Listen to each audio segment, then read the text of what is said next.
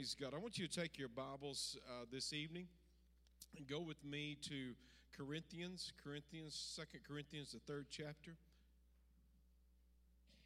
As you're turning there, just a few quick announcements. Sunday, Father's Day, we're going to have a Father's Day breakfast. Men, come on. All right, and all of our men's honor. And so we'll be preparing. If anyone would like to, what time they need to be there? 8:30 Sunday morning. Any of you ladies would like to help with the preparation? We sure would appreciate that. 8:30 Sunday morning. Also, if you want to purchase Ryan's Black Label jerky, there's still time to do that. If you'll sign in the foyer on the information table, they'll have those available. Men, we're going to have some gifts for you. We're going to celebrate our men because we need the men of God in this time, don't we? Amen. Be in prayer for Bibles and Burgers. They're going to be meeting over at the Economy Inn from noon to 3 on Saturday. And then also there's a wedding shower coming up on June 26th for Jacob and Julia. So thank you for your support. And I want to say thank you to our church. What a loving, wonderful, giving group of people. We had in the midst of we've served food in the rain. We have served food in the snow, and now we have served food in the blistering heat. So thank you for coming out, and everybody's showing up, working hard. And as I was telling somebody before service tonight, our church is so faithful when not everybody can be here every time, but there always seems to be those that just kind of fill in.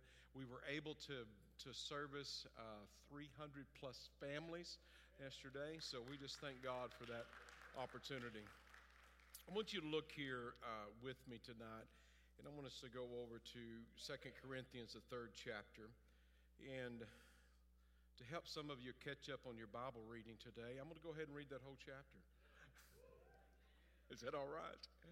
Is that all right? Before we do that, though, let's go to the Lord once more, because each time that I step before you, I want the Spirit of the Lord to speak to you. I just want to be so hidden in the shadows of the cross that you could just hear His voice, because I know the Lord has something He wants to share with you. Father, I come before your throne once again, and Lord, you know my need for you. And Lord, we acknowledge our need in this house. Lord, we want to bear your image and your likeness. Lord, we need the power and the presence of your Spirit. I pray for the anointing that crushes yokes and opens blinded eyes, causes lame to walk. Lord, we love you and we need you today in Jesus' name. But before I go to the text tonight, I want to share a few thoughts with you. As the pastor, I pray for you as I know you pray for me. In fact, I get spoilt by your prayers. And I want to ask you, if you don't have anything to pray about, or if you need practice praying, just go ahead and pray for your pastors, okay?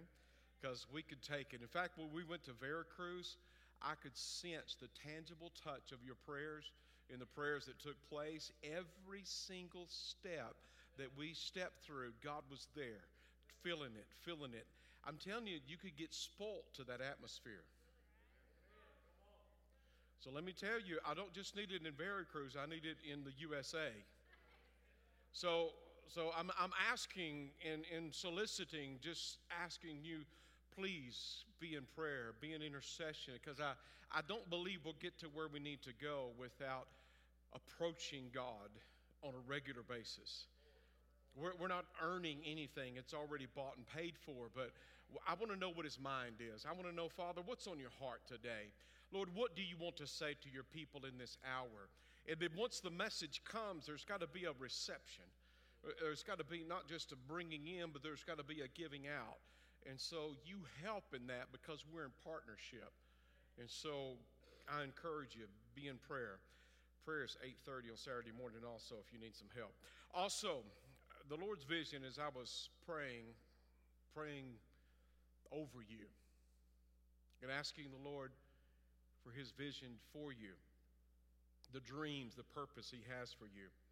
And this is what the Lord dropped in my heart. He said, dreams will be realized Hear that? Dreams will be realized as a result of internal formation, internal alignment. As we understand the completed work of Christ in us individually, as we discover, as I've said this before, if we get an internal, eternal perspective, then we will begin to see the manifestation of the kingdom of God. As the Lord just reminded me, an internal formation will cause the external manifestation of the kingdom of God.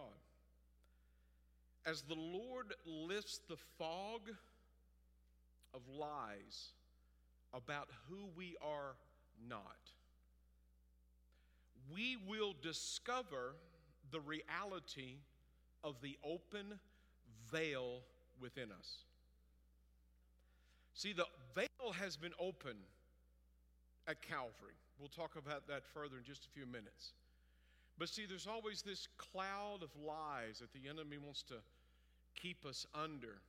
And those lies are what we are not. But once we begin to clear that, we'll begin to see. We must, and hear this, I want you to hear this, church, and you'll hear me say this more and more.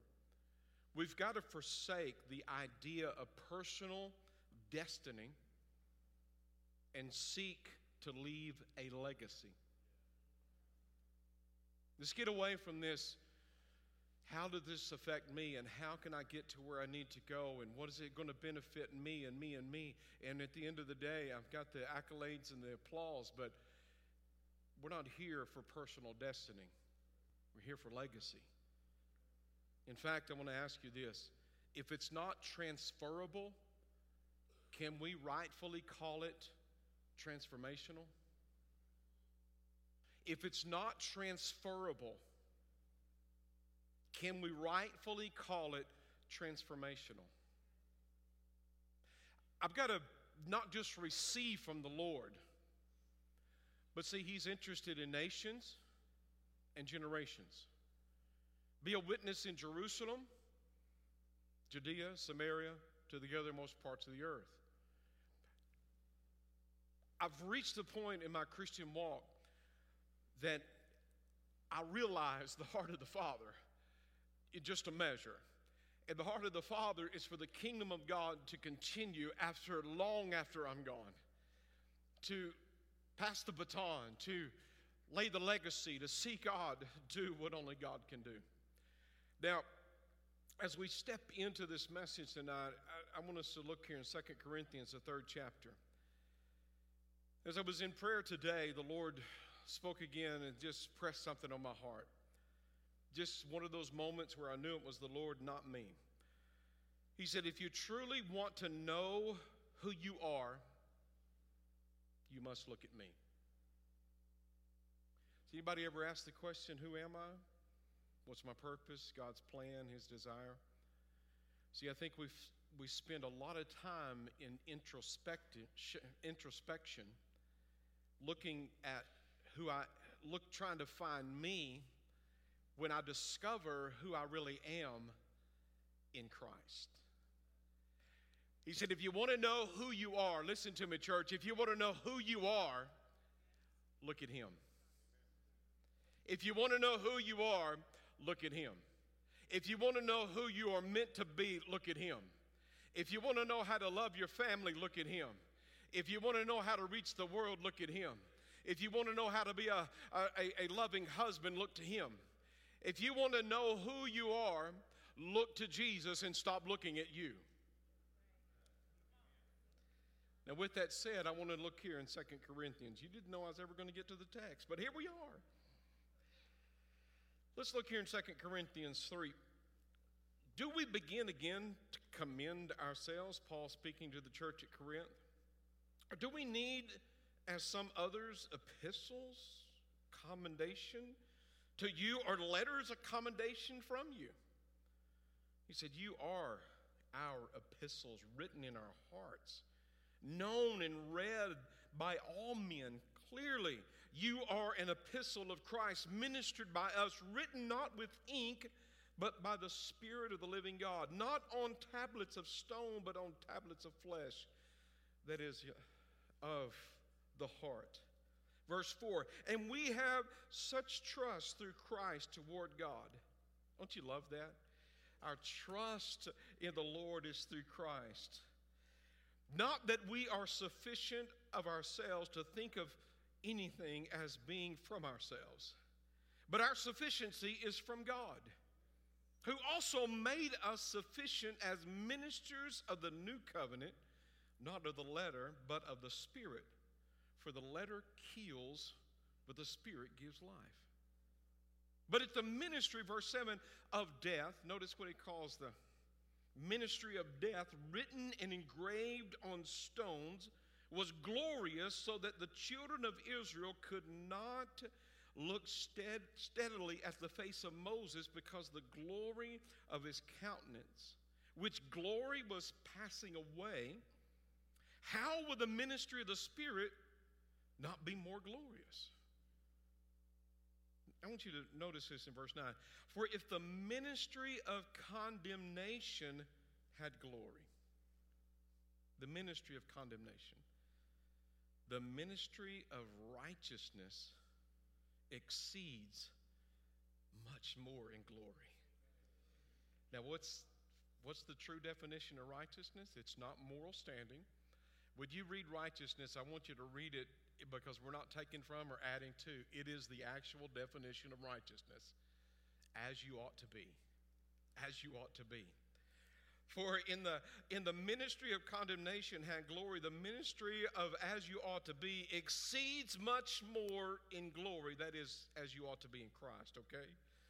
For even what was made glorious had no glory in this respect. In other words, what he's saying, because of the glory that excels.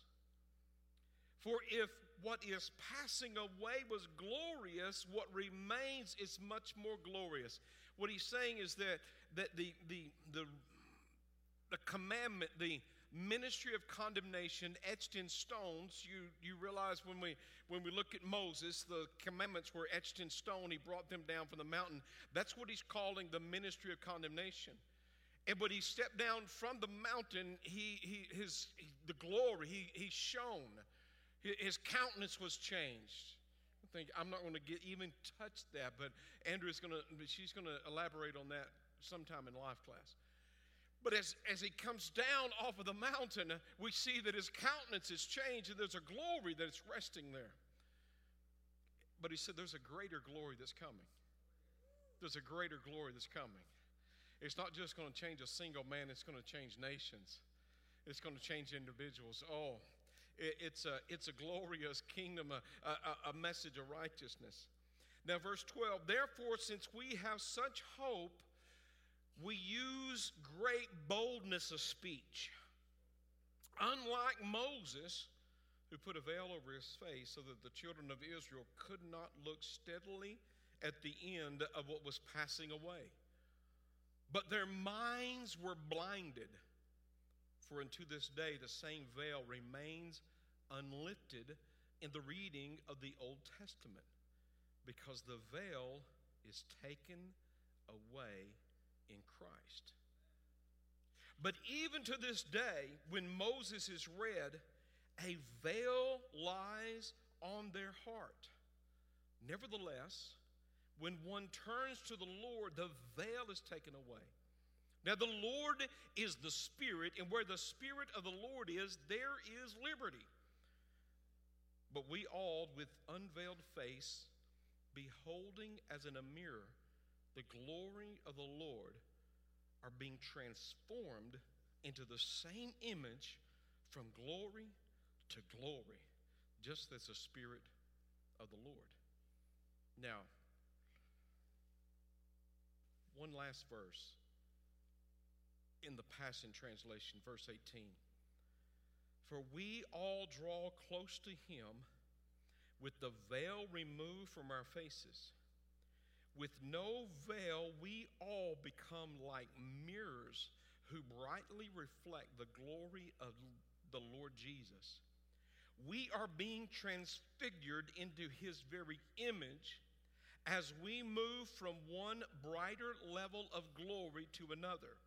And this glorious transfiguration comes from the Lord, who is the Spirit. As we look here to the Word of God, that Greek word transformation is metamorpho. Metamorpho. It's the same word used when Jesus was transfigured on the mountain. It is also the same word used in Romans 12:2 for our transformation through the renewing of our thoughts and our minds. The source of our transformation comes from Christ's glory, and the destination we are brought to is more glory. In other words, our transformation comes from the glory of Christ, and we are changed into a greater image of God through that glory. The transforming glory is the result of gazing upon the beauty and the splendor of Jesus Christ. So I say to you again, if you want to know who you are, you have to look at Him.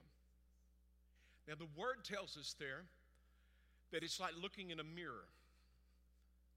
Now, if I look in the mirror, I'm always wondering, where does this old man come from?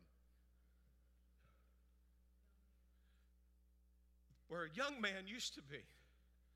Ran into an old friend at Hot Springs, and as I was having a conversation, I said, you know what? Are you getting younger? He looked at me and said, no, you just gotten old. I said, I resemble that remark.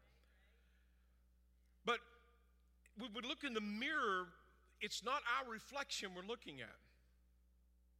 That's the point of what Paul is saying.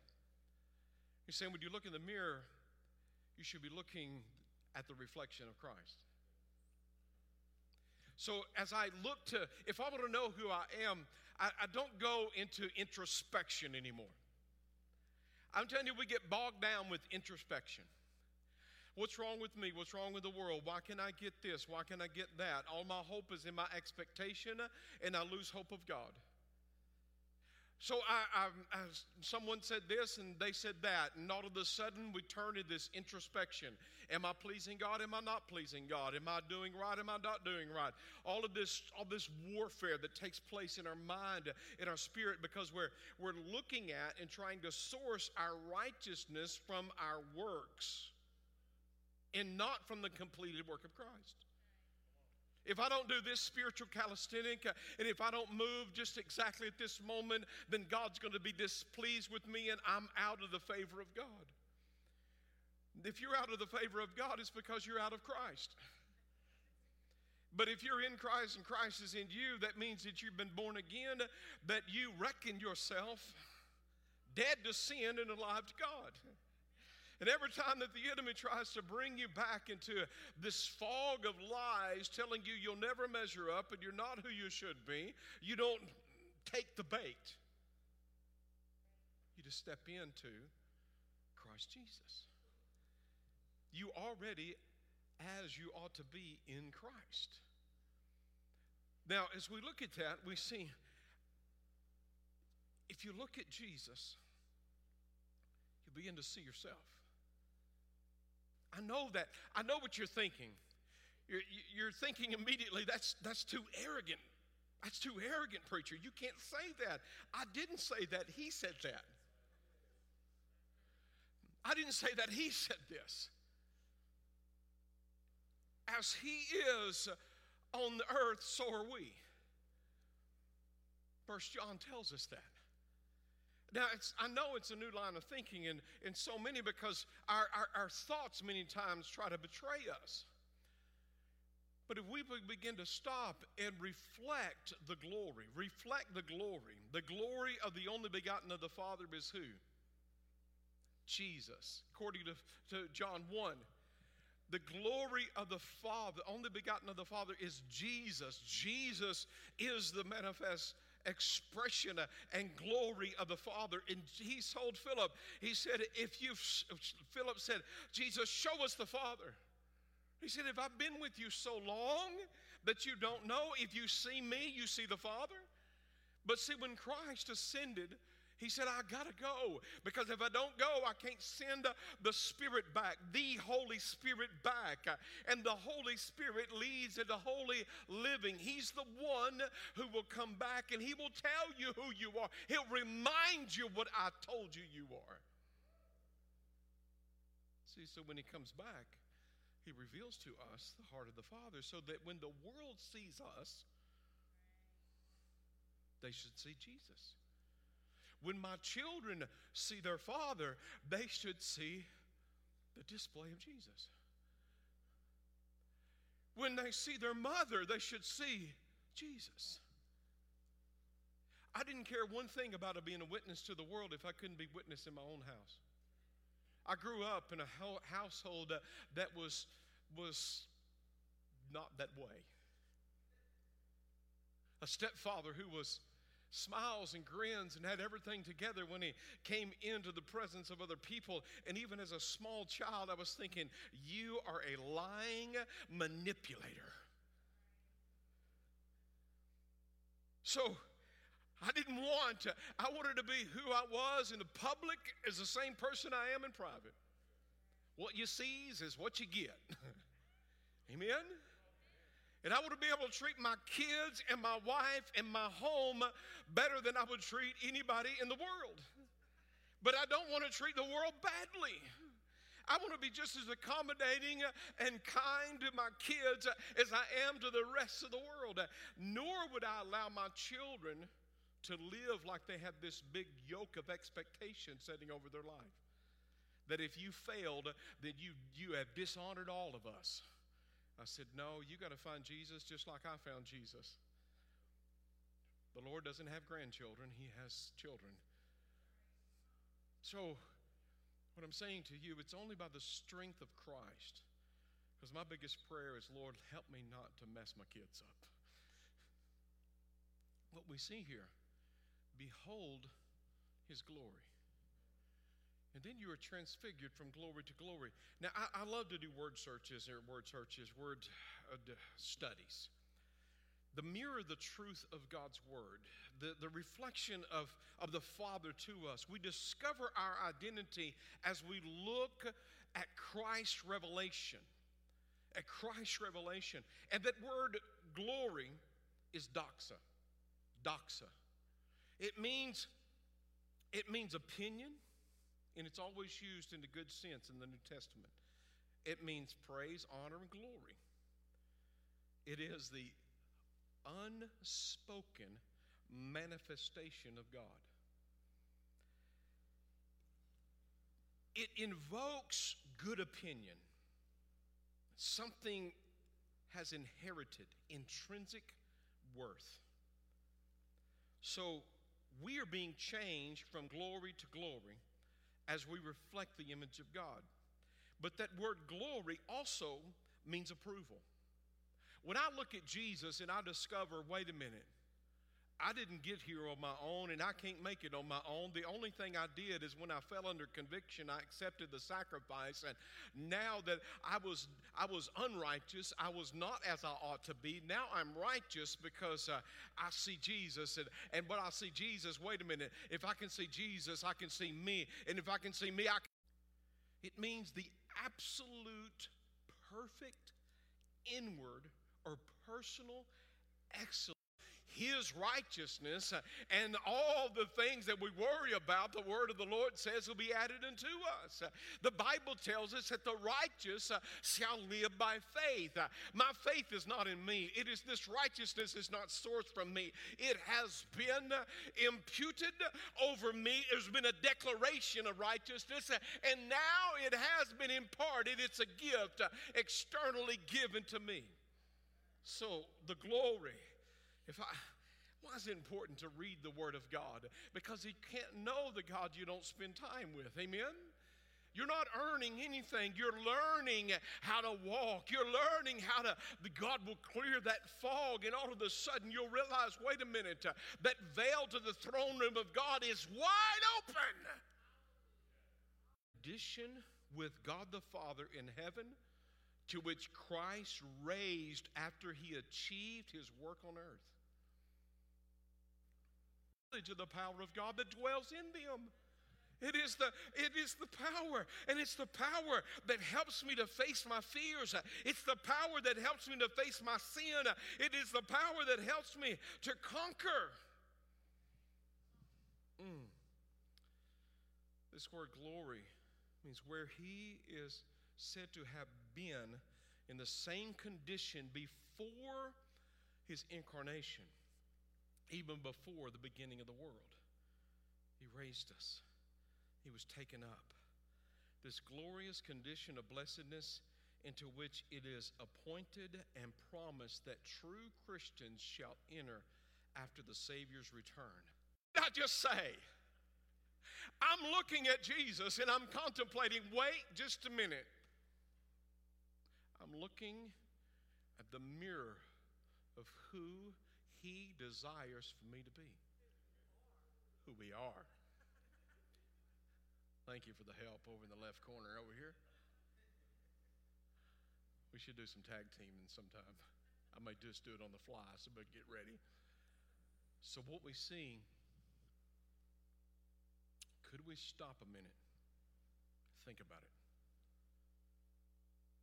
Jesus came to this earth to bring us into fellowship with the Father.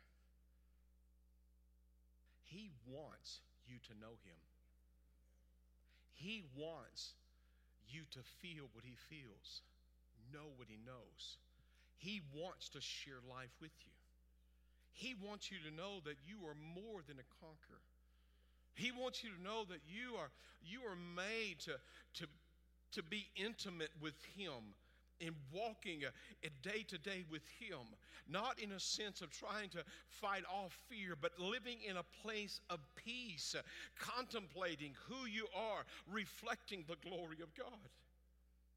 Now, we see in Genesis 28 and 11, there is Jacob. As we look at a quick emphasis, as we look at a reflection there in the Word of God, we see that Jacob is en route to Laban's house, and he lays his head upon a rock. And while he's laying his head there, sleeping that night, he has a dream. And in that dream, he sees, then he dreamed, and behold, a ladder was set up on the earth.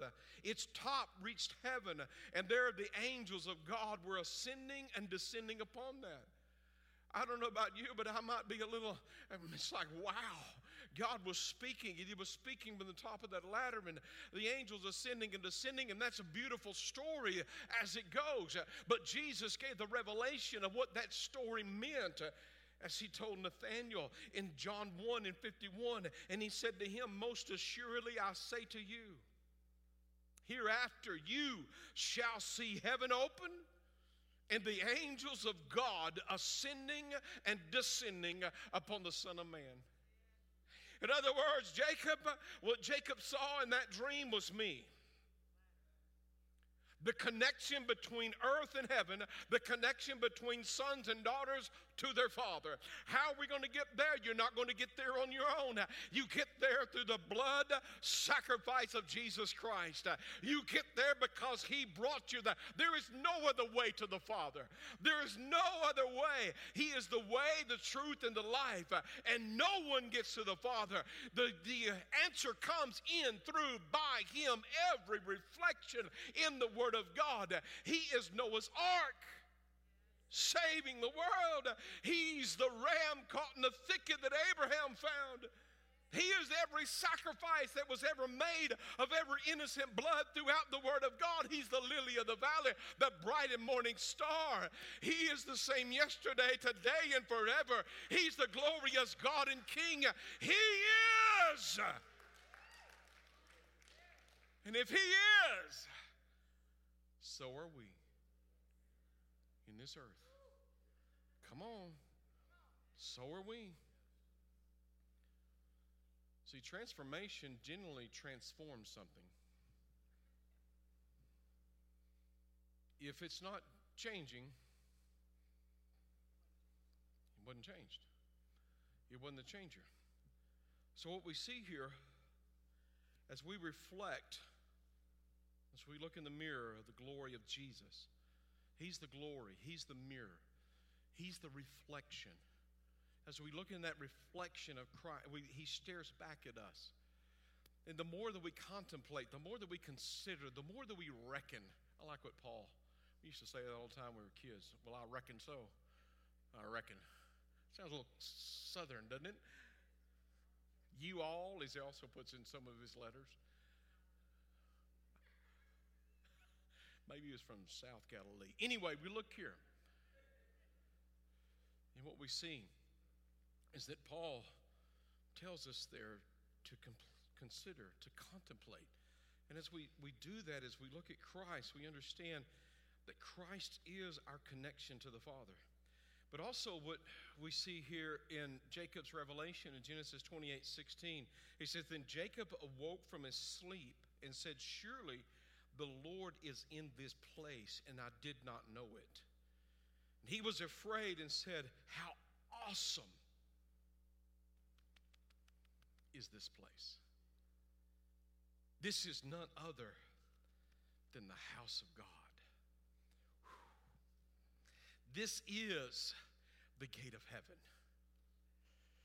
Now, you notice there, as we read in our text, how that there was a veil that rested over the mind. They put a veil over Moses, and Paul is using an analogy there.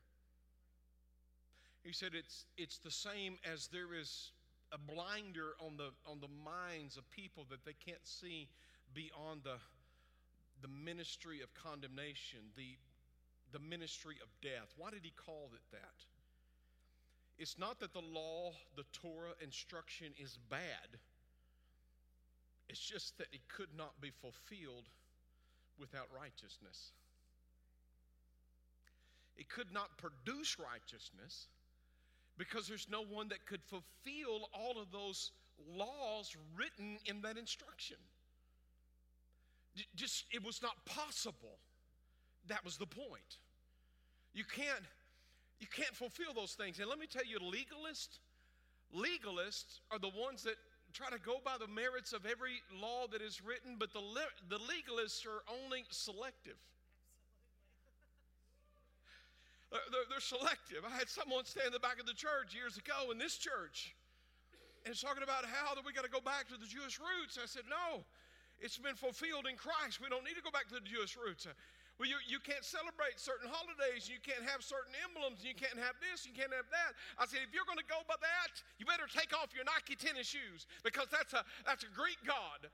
And your wife better get into a longer skirt, because you can't wear those blue jeans. Men's clothing. Come on. That's not the life that we're meant to live. We're meant to live in the liberty of the righteousness as we ought to be in Christ. In Christ.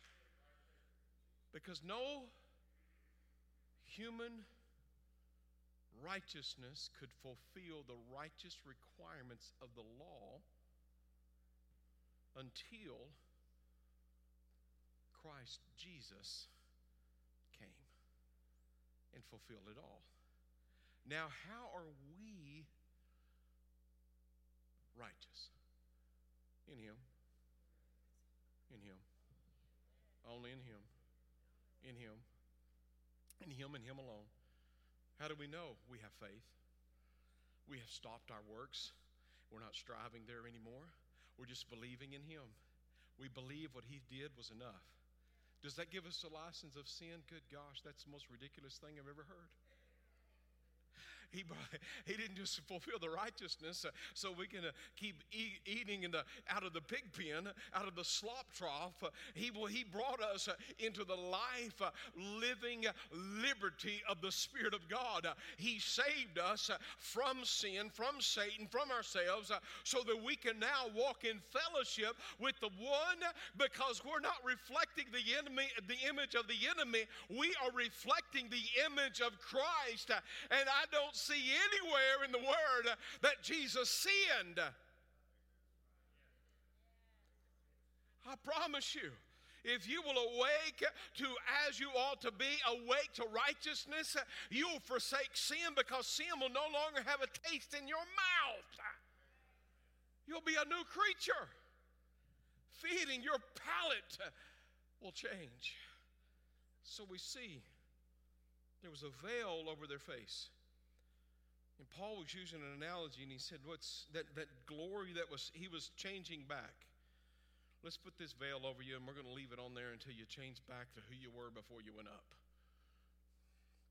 See, Paul also is showing the analogy. There's a covenant that's glorious fading. And it's not that it faded entirely, but there was such a greater glory that was coming. It's like having these spotlights, which are bright right now. You guys, not that you have it on a perfect setting. I'm just using this. No, you're good. So I got this spotlight shining on my face, and it's bright, and it reveals some things. But if I take that outside in noonday and put it up against the sun, can you see it? That old covenant of death had a glory, but to lead us to life in Christ. But when we take that light of that glory out into the real light, not the manufactured light, but we take it out into the light that God created, the sun, and we stand in the middle of the noonday, we discover, wait a minute, this is so much brighter than the one that we came out of. Why do I want to turn back to that light when I got all this light? When I got all this light, it brightens my whole day. Everything I can see much further. So as we look here, there's a veil there that Paul said is going to be removed. That veil over the heart is going to be removed when we come to Christ. Jesus said, I am. Now, the Hebrew word for veil is veil or curtain. The Greek word for veil is veil or door. Jesus said, I am the door of the sheepfold. When Christ Jesus died, see, for 1,500 years, that veil was only passed through one time a year. One time. Just go in and out on the Day of Atonement. You go in, sprinkle the blood, you come out. Just one time. A door they only have an opening one day a year. But when Christ came, they were still going through the requirements of the law. But could you imagine those priests that day?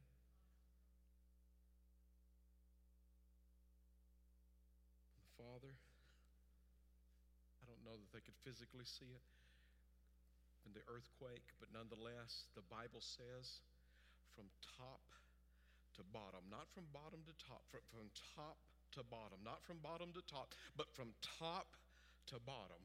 What would take 12 yoke of oxen on either side with the woven fabric of the cherubims that were weaved into and looking over and guarding that way to the entrance to the presence of God, that was ripped in two from top to bottom, because when Christ Jesus said, it is finished, he gave his spirit, he yielded himself as a sacrifice for our sins.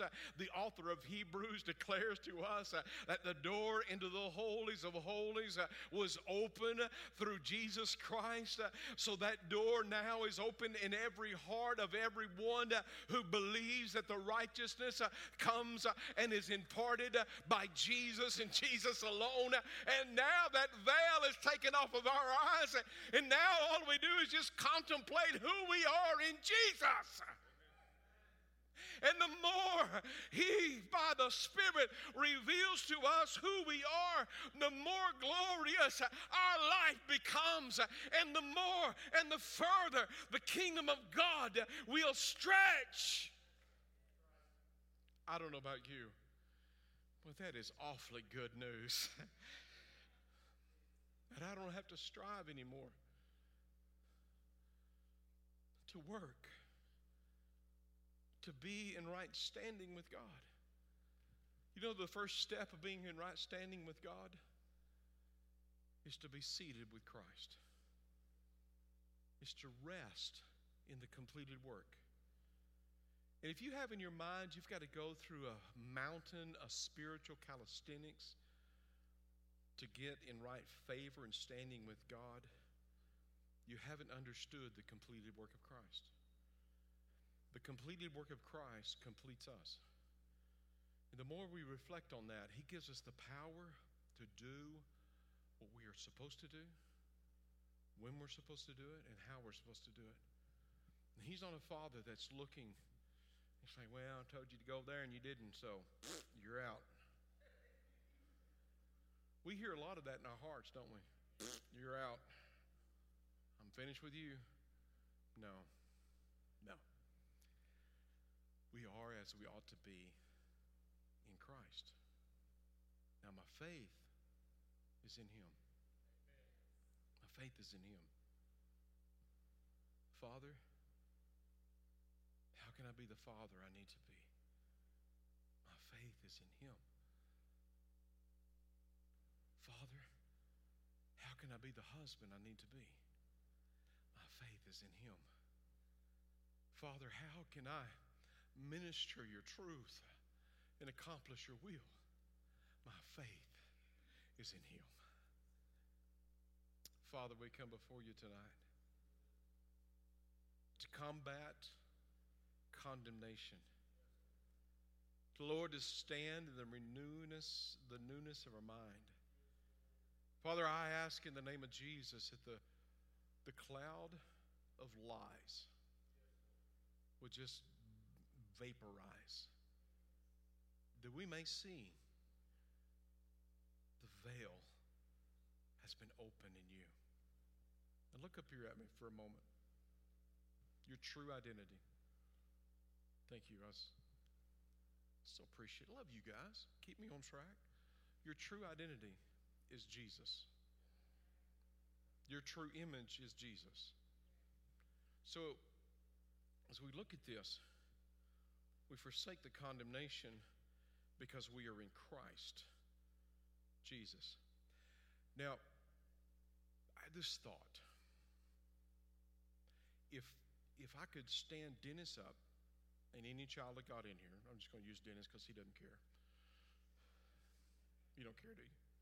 If I could stand Dennis up, and if I could just open up spiritually, I'm not going to open you up, but if I could just open him up, say there's a zipper, you got a zipper, I got a zipper, I'm just zipping, and I just can open Dennis up. You know what I would see? I know some of you are thinking, oh, a heart, lungs. No, we're spiritually speaking. Oh, we see Jesus, but we would see an open door to heaven. We would see just beyond the portal of the heart, there is an entire, it's bigger than the world we're living in. It is mammoth. It's the throne of God. It's heaven above. There's resources. There's angels. There's all kinds of saints that gone before. There's heaven above. It is a connection point. What is it called? It's called the gate of heaven. What did Jesus call it? He called it the doorway. I am the door of the sheepfold. What is it? We are the very gate of heaven. So that when He goes to the Father, and He ascends to the Father, as he has given Himself as a sacrifice, the door of eternity has been opened, and now we can walk in and out and have our being in Christ. See, it's not just Dennis. It's Tawana because she taught him. No, just kidding. It's every child of God. Every born-again child of God who've accepted the sacrifice of Christ and put their faith in Jesus, heaven is opened up to us. Now we are as we ought to be in Christ. We are as we are to be in Christ. Would you stand with me as we wait just a moment on the Spirit of the Lord? Merciful God. Merciful God. Merciful God. Lord, Jacob, he described it. Lord, he named it so efficiently, so precisely. Lord, I know that you spoke those things to him, but God, we just thank you. This is Bethel. This is the house of God. This is the gate of heaven. This is where heaven meets earth. The kingdom of God is not with observation, but Lord, you said the kingdom of God is within us. And Lord, let us see beyond ourselves. But Father, I pray for a transformation. Could you agree with me? Let's just intercede right now for our families. Let's intercede right now for our community. Let's just begin to see. Let's begin to intercede. Father, in the name of Jesus, we pray for internal formation, internal alignment, Lord God. Lord, we pray for a transferable transformation. We pray, Father God, that, Lord, that there may be a transferable transformation, Lord. We're not just interested in us, Father God, our four and no more, Lord God. We're interested in the world. We're interested in generations and nations, Lord God. We're interested in our children and our children's children, Lord God. We want to see, Father God, a move of your Spirit. Lord, we believe by your Spirit, Lord God. Lord, there is liberty and freedom, Lord God, and we, the children of God, where the law kills, the Spirit gives life. There is life in the Spirit, and there is a freedom in the Spirit. And Lord God, you have called us to walk in a liberty and a freedom, Lord God, in you. That, Lord God, let it begin here in me, in us, right now, Father. I ask in the name of the Lord God, as we forsake, God, the ideology, Lord God, of personal destiny. And Lord God, we strive, Father God, for legacy. We want legacy in this house. We want our children to know you, to be filled by your Spirit. Lord God, to be doing, Lord, what you've called them to do. Lord God, we want to lay hands upon the sick, and by the glory of God, not the glory of man, not the glory of the vessel, not the glory of a denomination, but the glory of Almighty God by the blood sacrifice. Lord, we want to flow by the Spirit of the Lord. Higher, and you have been exposed. You will get your condemnation self out of here. In the name of Jesus, we declare liberty. In the name of Jesus, we declare restoration. In the name of Jesus, we pray freedom upon the minds and the hearts. We declare, Lord, we are free in Jesus' name. Now, Father, we ask, merciful and mighty God, merciful and mighty God, Lord, I release in this house a spirit of intercession, Lord God, that, Lord, will awaken hearts and minds and souls, that, Lord God, will draw people into your glory. Lord God, from glory to glory, they will be changed. I release, oh Lord God, the knowledge of the image of the wisdom of God, that, Lord, we will walk in our true identity, Lord God. And, Lord, we will minister to our family first. And, Lord God, we will minister, Lord God, to our city and to the world around us. Lord, in Jesus' name. Jesus' name. My God, let us hear, receive, and believe the good news of the gospel of Jesus Christ. If righteousness is as we ought to be, unrighteousness is as sin and no one goes out. He said, he went on to say,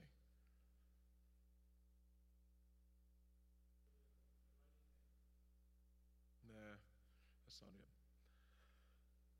You know it, John 10:10. Thief comes to kill, steal. In the same line of thinking He says the thief comes to kill, steal, and destroy. But I have come that you may have life and have it more abundant. He wants to steal your home. He wants to kill your relationships. He wants to take everything from you. That's not God. Stop blaming him for what the devil's doing.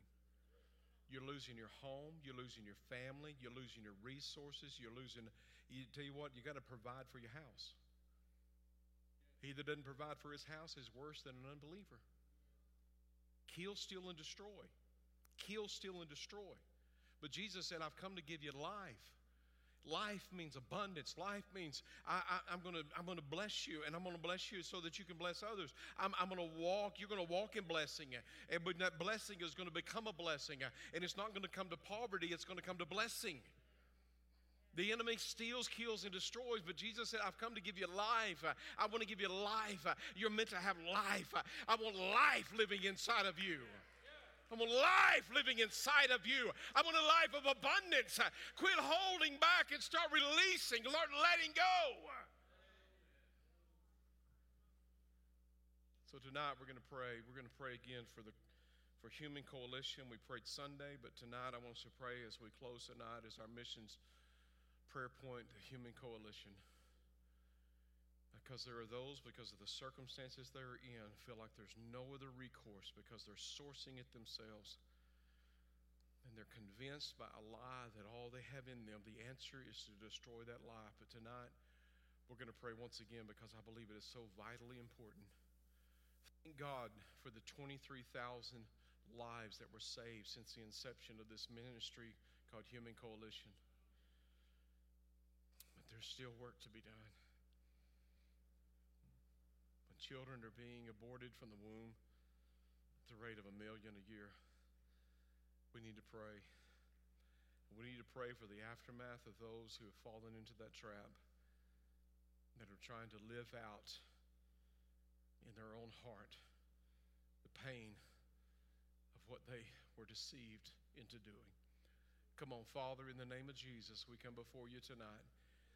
And Lord, we pray, my God, that this ministry and so many others, Lord God, that are endeavoring on the front lines, Lord God, to protect unborn lives, Lord God, I pray in Jesus' name. We ask in the name of the Lord Jesus, Lord God, and for grace and for true inner healing to take place in that child, Lord, in Jesus' name. God bless you tonight. Thank you as you give this evening. And we'll see you back Saturday at 8:30. And remember, breakfast at 9:30 on Sunday morning.